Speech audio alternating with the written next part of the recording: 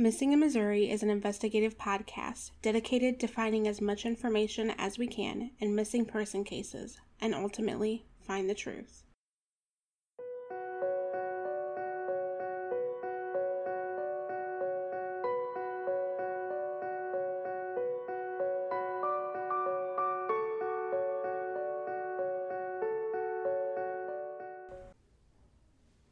So, welcome to episode 10. 10 episodes in. I definitely didn't think we'd make 10. I did not think we were going to get 10 episodes, to be honest. At the very beginning, if you would have told me 10 episodes, I would have said, really? But we're here, 10 episodes. Congratulations. Congrats as well. Thank you. A little bit of an update. So, this past week, last week, we got a phone call. And I did not take the phone call. You actually took the phone call. So I'm going to let you discuss it a little bit. Yeah. So last week, got a phone call by someone named Sonova Cantrell, who is Southwest Missouri's #1 true crime writer. She has her own blog called Sonova Inc., true crime blog of Sonova Cantrell. And she also has a YouTube page where she uploads videos as well. And she had contacted us because she had listened to the podcast. Somebody had contacted her about it. So she listened to it and she wanted to call to see if it was okay to reference the podcast. She wanted to get the permission for that. And then also if it was okay for her to help promote the podcast on her blog. Really? Yeah. Wow, okay. So we talked a little bit and she actually wrote a post about Dana a while back, but whenever I went and looked at the video that she had posted last Friday, she said that she was having, and even whenever we talked, she said she was having a hard time coming up with even just 500 words about Dana. So, we had talked and she had said there's more information out there now because more people are talking. And she went ahead and she updated the article. She released a video. And we have the article linked on our Facebook page. We had posted it. And then there is also a link to the YouTube video. But we will also, in case some listeners aren't on our Facebook page, which if you're not, you should be. Totally. We will also post those links in the description of this episode. Now, I did watch the YouTube video. Yeah. That was really good. It's about 18 minutes long. It gives a whole overview of the Dana Bruce investigation. She is very well spoken. Yeah. She's very good at writing because I read that article as well. And that was amazing. Yeah, it really was. She really knows her stuff. Like, she is really awesome. And she's got quite an extensive resume with, you said, because she works as a editor? Yeah, she works as a production editor of True Crime Case Files magazine. She also authored Unorganized Crime, which I'm just going to read straight from her about on her blog. Unorganized Crime, a biography of the ex-gangster Sidney Hurd of Chicago, Illinois. This thrilling tale of con games, bank robbery, and mayhem has recently been endorsed by a retired FBI agent. Her best-selling series, Seriously Stupid Criminals, is a fan favorite in both paperback and ebook formats. Her latest ebook, Grim Justice, tells the story of a judge and his wife retired in Palm Beach, Florida in 1955. Her first Case Files book, Snatched, was released on New Year's Day. I love her blog, and so I'm now following her. So you can find her at Sonova Inc. You can find her on Twitter and Facebook, Instagram, YouTube. I mean, she is really awesome. It sounds like it. We did post the article to Facebook on our Facebook. Yes, we did. And just to let everybody know out there, it did create quite a discussion on Facebook. We're not going to read all the comments. Actually, we're not going to read any of the comments. But you should definitely go in and check it out. Absolutely. And there are a few other posts that we had made that were specifically geared towards Dana that also created a lot of conversation. It did create a lot of discussion, and that's exactly what we need to, find out new things about Dana's disappearance. And so go in there, check it out, make a comment, ask us questions. We like when we are engaged. If you don't want to, that's fine. Read them. And if you just, have comments you want to make them. Yeah. Also, check us out on Facebook and review the podcast. Definitely. And on iTunes. Review us on iTunes as well. I think she did an amazing job. I did too. I still can't believe we are 10 episodes in now. I know. What was on today's agenda? Today's episode is going to consist of an interview that I did with Emily, who is one of Dana's sisters, daughter of Rebecca.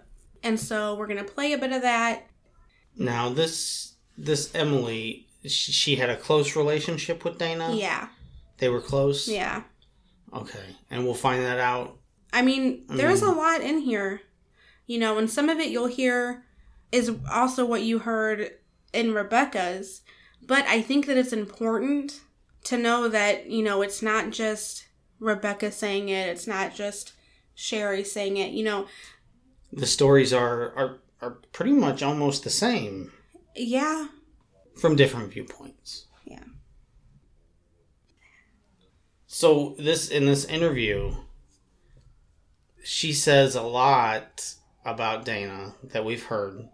So it's really driving home of what kind of person Dana was, and that Dana did have family. And it's not just one-sided. There's different sides to every story. Yes. And that's what we're trying to tell. We'd like to try and get all sides. I think that's what we've always strived to do.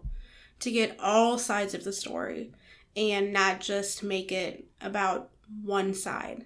And there's only so much we can do to help get the other sides of the story out there. And I think that's about does it. Yeah. You can only help a person that wants to be helped. Exactly. So, we'll play it for you, and then we'll talk to you soon.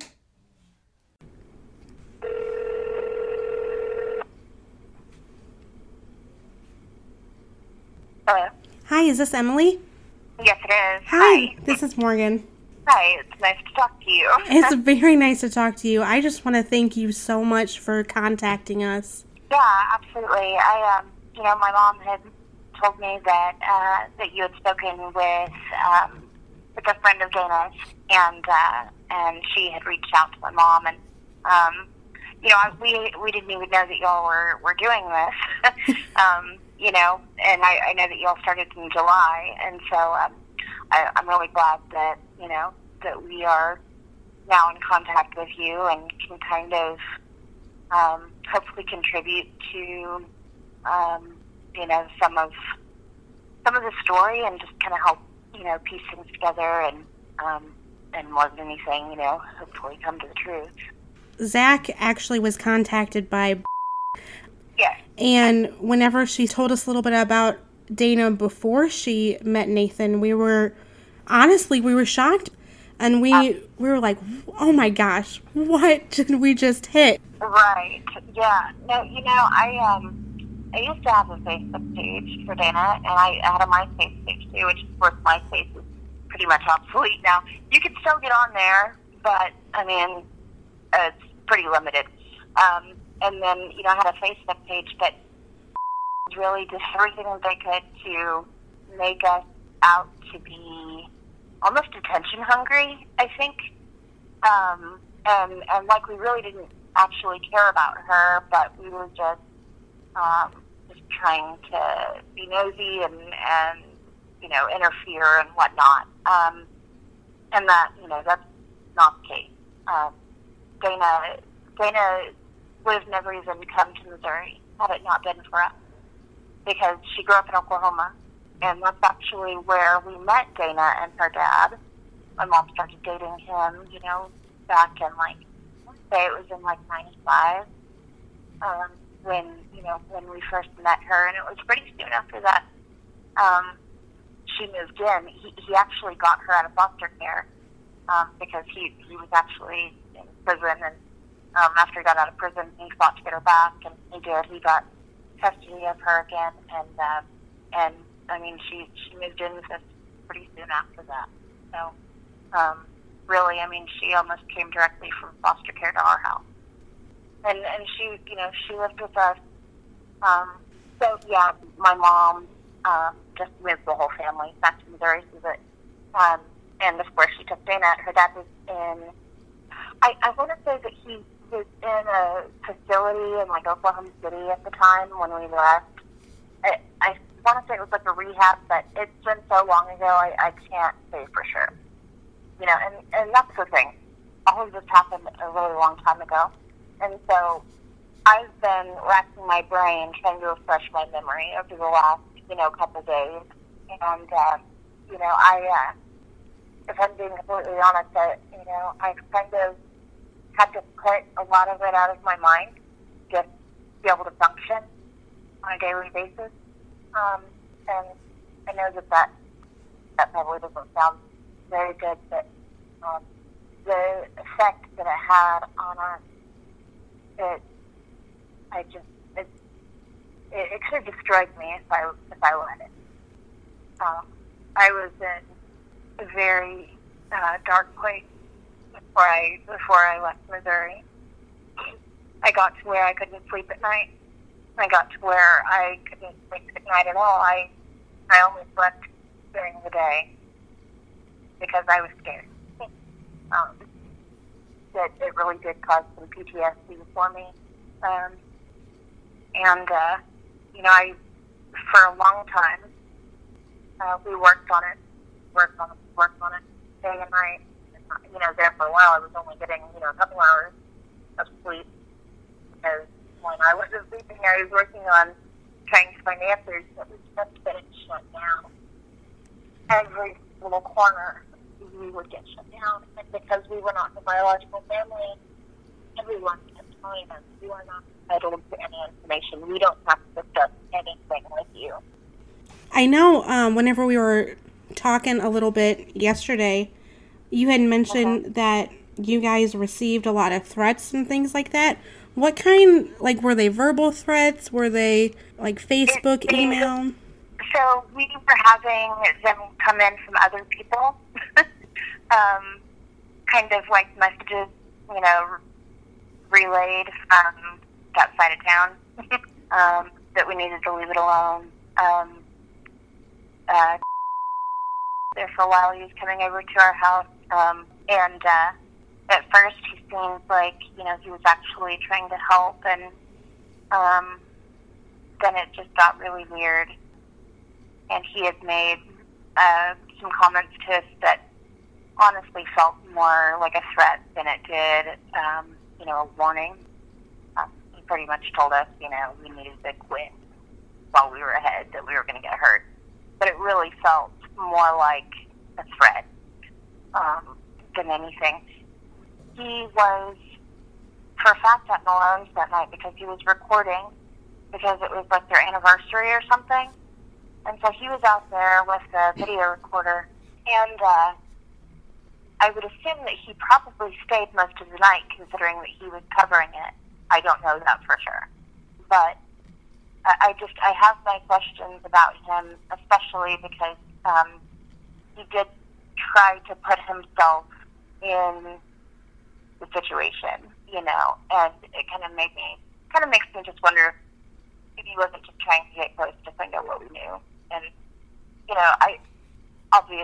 I don't know for sure. I just have a weird feeling about the guy. And that's as far as that goes. I don't even know if the police ever questioned him.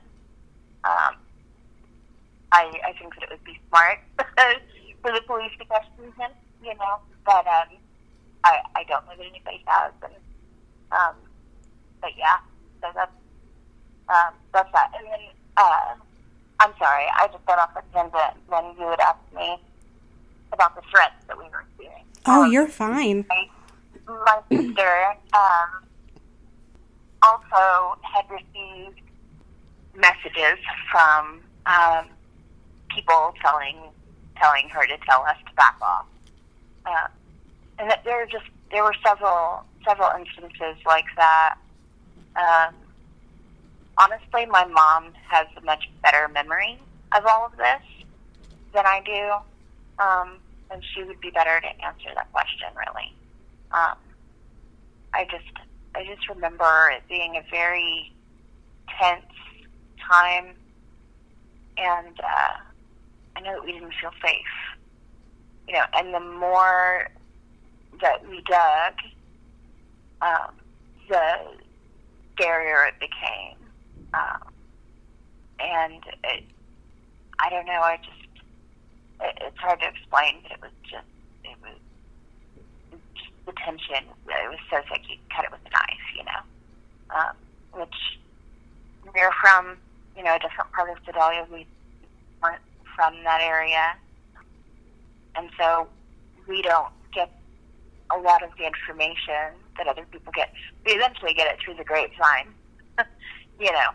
But obviously, you know, with not being a part of that crowd, we're not going to have as much actual information or knowledge as some of the people that do live there and hear what's going on. And there were so many rumors circulating. I mean, it was ridiculous, the amount of rumors that were circulating. And I do believe that the police did follow up on several of them to begin with. And I think that I don't know if they got burnt out as they stopped caring. You know, I believe that, but I think that it could even be more than that. There's definitely a lot of police misconduct. I know last night your mom was telling Zach about how you guys had went to the police station and they kind of like really shut you down hard when you went. Yeah, so we didn't have a whole lot of contact after she really got involved over there in that world. Anyway, so we ended up, you know, we tried to follow up with the police. We went to the police department. We sat down with Detective Hendricks and Chief Dagonia, and we, you know, asked if there was any follow-up. And Chief Dagonia said, why should we? But it's all just a bunch of bullshit and rumors. I don't even know how to tell you or what to tell you about how I feel. Because... So was that kind of your guys' decision? Like, we can't go to the police, we can't trust them, we can't rely on them? Absolutely. We definitely lost all confidence in them. You know, I mean, at the very least, there's grievous misconduct. And, I mean, so what does that mean the worst is? You know, is there corruption? It truly feels like they have actively tried not to get to the bottom of it. They've actively kept ECTA out of Sedalia and out of Pettis County. They've actively kept the FBI out of Sedalia and Pettis County. I stayed on top of all of this for a month. I called the FBI I don't know how many times. And they told me, they said, all that has to happen is they just have to request for us to come in. If they request for us to come in and help, we'll do it. Well, Sonia was reported to have made a statement in the newspaper saying that if the FBI, or that they had asked the FBI to come in. But they declined. And it's not true. As a matter of fact, I spoke with an FBI agent after that article. And I asked him about it, and he said that is not true. He even had me send him a copy of the article. I never heard anything back from him, which, I mean, doesn't say much to me because it's not his responsibility to get back to me. But it was all just very, very bizarre, to say the least. I mean, I don't even know what to call it. I know it's been a really long time, but do you by chance remember what that agent's name was? I wish I did. My mom has some paperwork, and I took down so many notes at that time, and but I do believe that the name is probably in there somewhere. So I will search. I will have her search, and I'll do my best to try to find it. Because, it would be awesome to be able to talk to them, for sure. Definitely. Last that I heard, and I heard this, I don't know, several months ago, that the Highway Patrol has actually taken over Dana's case. I don't know if that's true or not. But that was the last thing that I heard. To my knowledge, they have. Okay, that's good. Yeah. Whenever how do you pronounce his name? Chief Dagonia? Chief Dagonia. Whenever he said to you guys about, why would we do this or that, was this before or after you had gotten a hold of the Texas EquiSearch and all that? It was before. Before? Mm-hmm. I started trying to contact EquiSearch, and I want to say that it was like close to November, maybe like towards the end of October, and they were scheduled to come.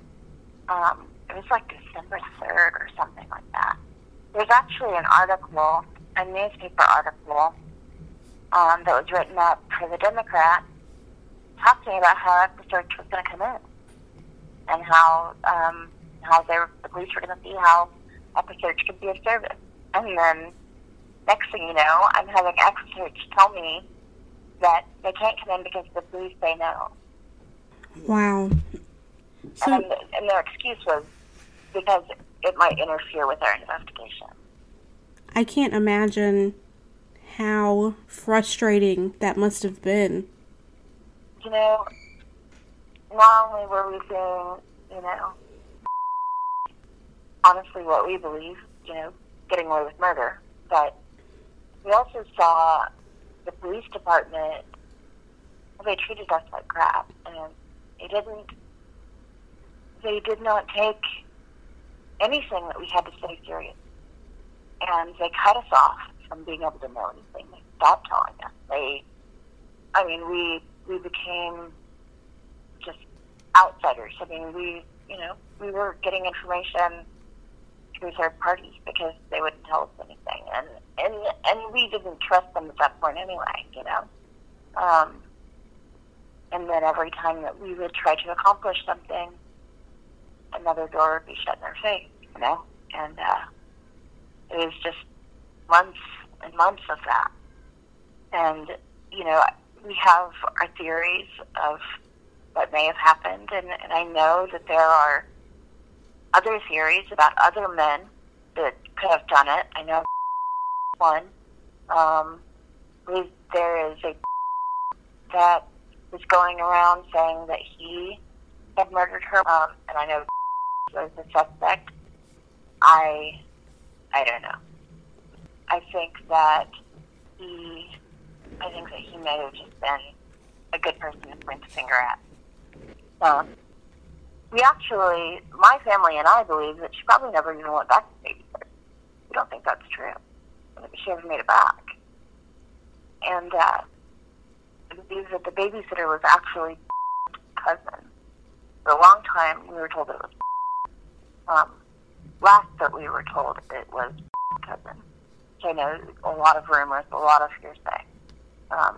But if that is true, I'm sure that you know that used to be Dana's best friend.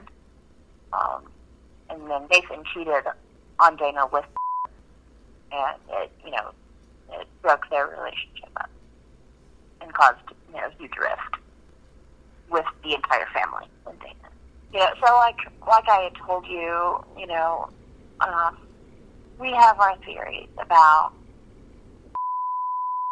but I am not so close-minded to immediately say it has to be them. There's no way it could be anybody else.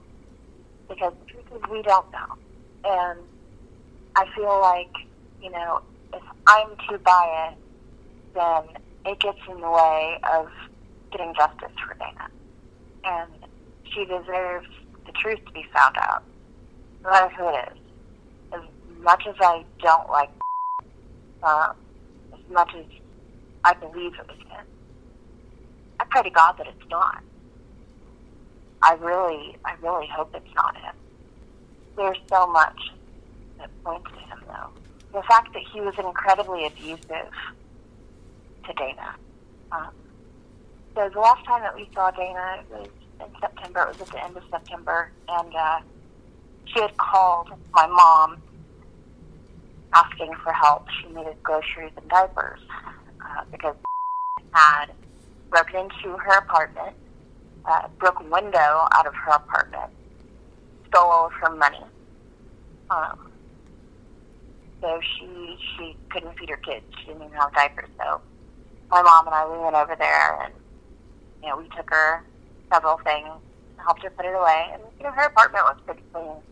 The apartment was definitely, the actual building was awful, but you could tell that she tried, to make a appropriate living space for her children, Anyway, she was so upset, and she told us about how Nathan cheated on her with and that they broke up, and she's all on her own now, and he stole her money, and she was being evicted out of her apartment because he broke the window, and he was going to be held responsible, but they were still evicting her, and she didn't have anywhere to go. She didn't have any money, she didn't have any food, and no help from anybody over there. So, of course, we helped her, we did what we could, and then we spoke to her about, trying to help her find a new place to live, trying to find some assistance to help her with that.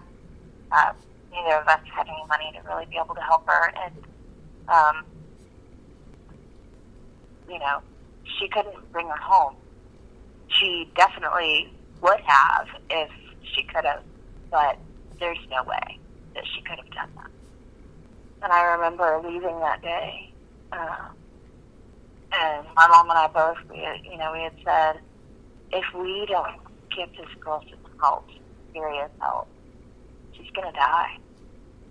She was skin and bone, and you could see her bones through her skin, literally. Her complexion was almost gray. Her clothes were falling off of her, and she was so stressed too. I mean, she seemed almost like hopeless. She was in a really low place that day. We went back the next day to try to take her the paperwork that we were able to gather up from a couple different places around town that help. There's a place over by the food pantry that hands out vouchers for diapers and that kind of thing, and they'll pay like first month's rent if you need it, and that kind of thing. So we were trying to help her get qualified for that. She wasn't there. She wasn't at her apartment, so we left the paperwork. I believe my mom might have seen that, but I had broken my arm the day after we went to see her, and so I didn't go back with her. I wish I would have. I wish that I would have went, because maybe I could have seen her again. I remember sitting there talking to her on her front porch. I remember Dana telling me that she just wishes that we could all go back home. Home meaning Oklahoma, that's where we grew up. She just wished that we could just go back to how things used to be. Wow. So I did that several years ago. I came back home. I remember the first night in my apartment that I had rented, thinking, you know, I even remember saying out loud, okay, Dana, I'm here. What's next? You know, what do I do? And I know it might sound crazy, but I just could not be in that town anymore. I could not live in the same place where there was no justice for her. And people just stopped caring. You know, it's a big deal for a month or so. You know, after a while, people move out, you know. And it definitely happened with Dana. Maybe even quicker with Dana because people did know that she came from the wrong side of the tracks. Well, she didn't come from the wrong side of the tracks, not originally, I think, but, you know, I don't know. I don't know why that's so important. But I guess more than anything that's important to me is that people know that she wasn't all alone. And she wasn't in foster care her entire life without ever having anybody to care about her. She spent a lot of time in foster care. She was on foster care before she came to live with us. She was on foster care for a short time, even, you know, after my mom had come back to Sedalia, because she was pretty out of control at that point. From what my mom told me, I wasn't around at that point. But she was ours, and she did have people who loved her and who looked out for her. And I just, you know, this idea that's been kind of tossed around that no one cared about her, it's just not true. So we're going to let that sink in a little bit. I know we normally talk about the interview, but I think this time I want to let it sink in with you guys. I think that's a good idea. Yeah. And we said last week that we would discuss some articles. Yeah. So we have articles here that we want to read to you and discuss them. All right. The first article is from Thursday, October 23rd of 2008. Headline reads, "Search yields no clues." And we'll take pictures and we'll post this. Police officers check areas in around Sedalia.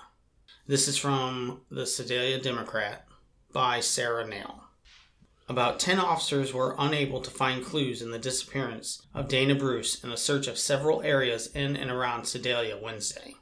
The officers from the Sedalia Police Department's Detective, Community Policing, and Reserve Divisions used four-wheelers in their search of about 4 areas. The department's K9, Demo, also assisted. Demo is trained to track scents. Bruce was reported missing October 5th.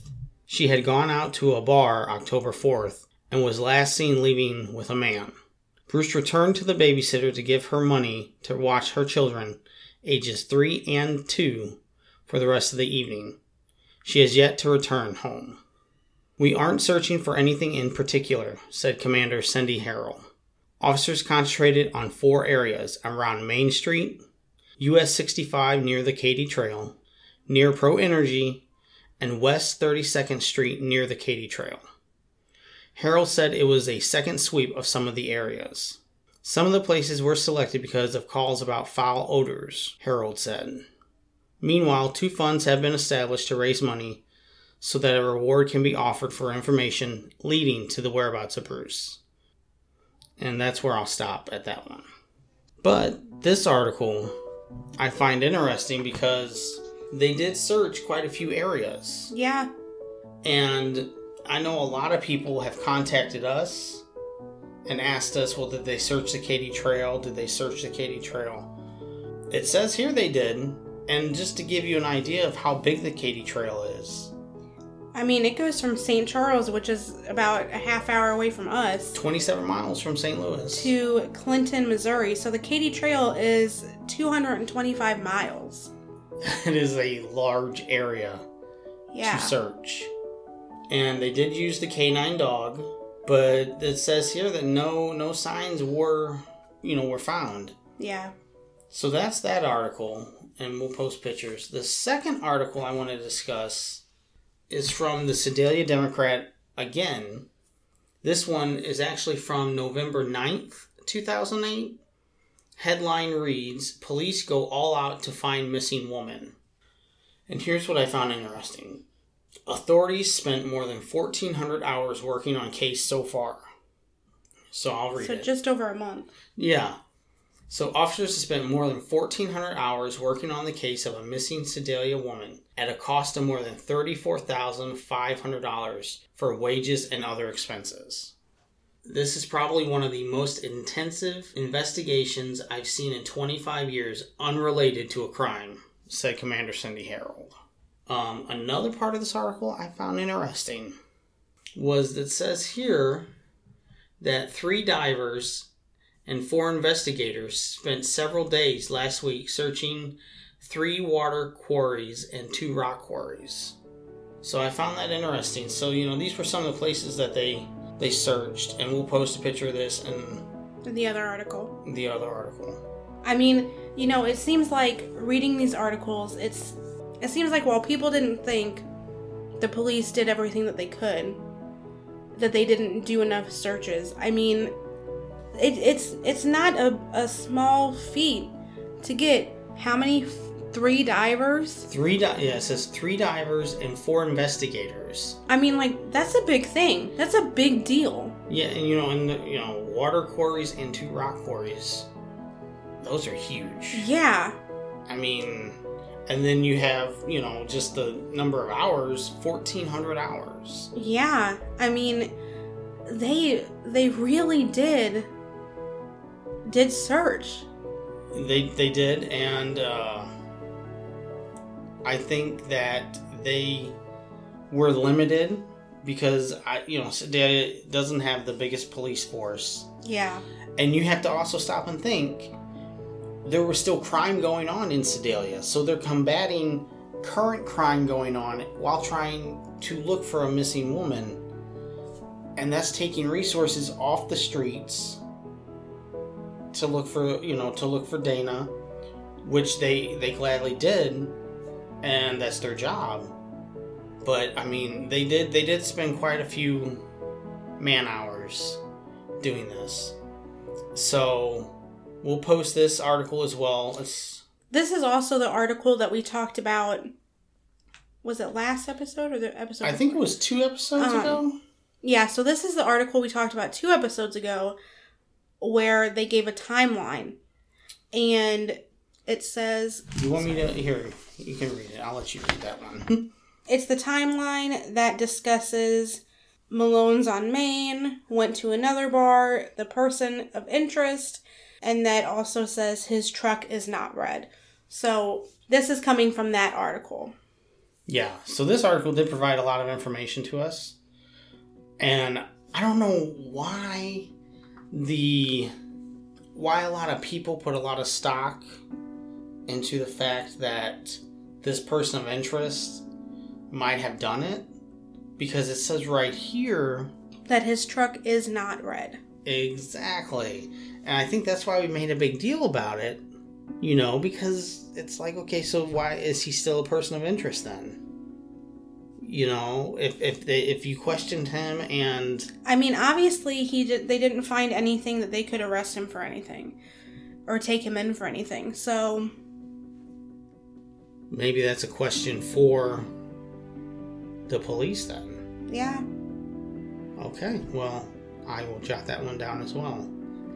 We are coming to that point in our podcast that we are going to start to reach out to the police department and see if, because we have a lot of questions, a lot of listeners have questions, and we're going to ask them. So, but we'll post these 2 articles, and we will continue to work on this. while we stay warm. Definitely. So for now, we're going to go ahead and let you go. Let it sink in. Check out the Facebook page. Check out the discussion on the post specifically about Dana. The one about the article, the blog post that Sonova wrote. Definitely check that one out. There were a few other posts, if you go back and look, that had some discussion on that. Also, real quick, just a reminder, the views expressed in these interviews are not the views of Missing in Missouri, and it is the views of the people that we are speaking to. I'm Zach. I'm Morgan. And this is Missing Missouri.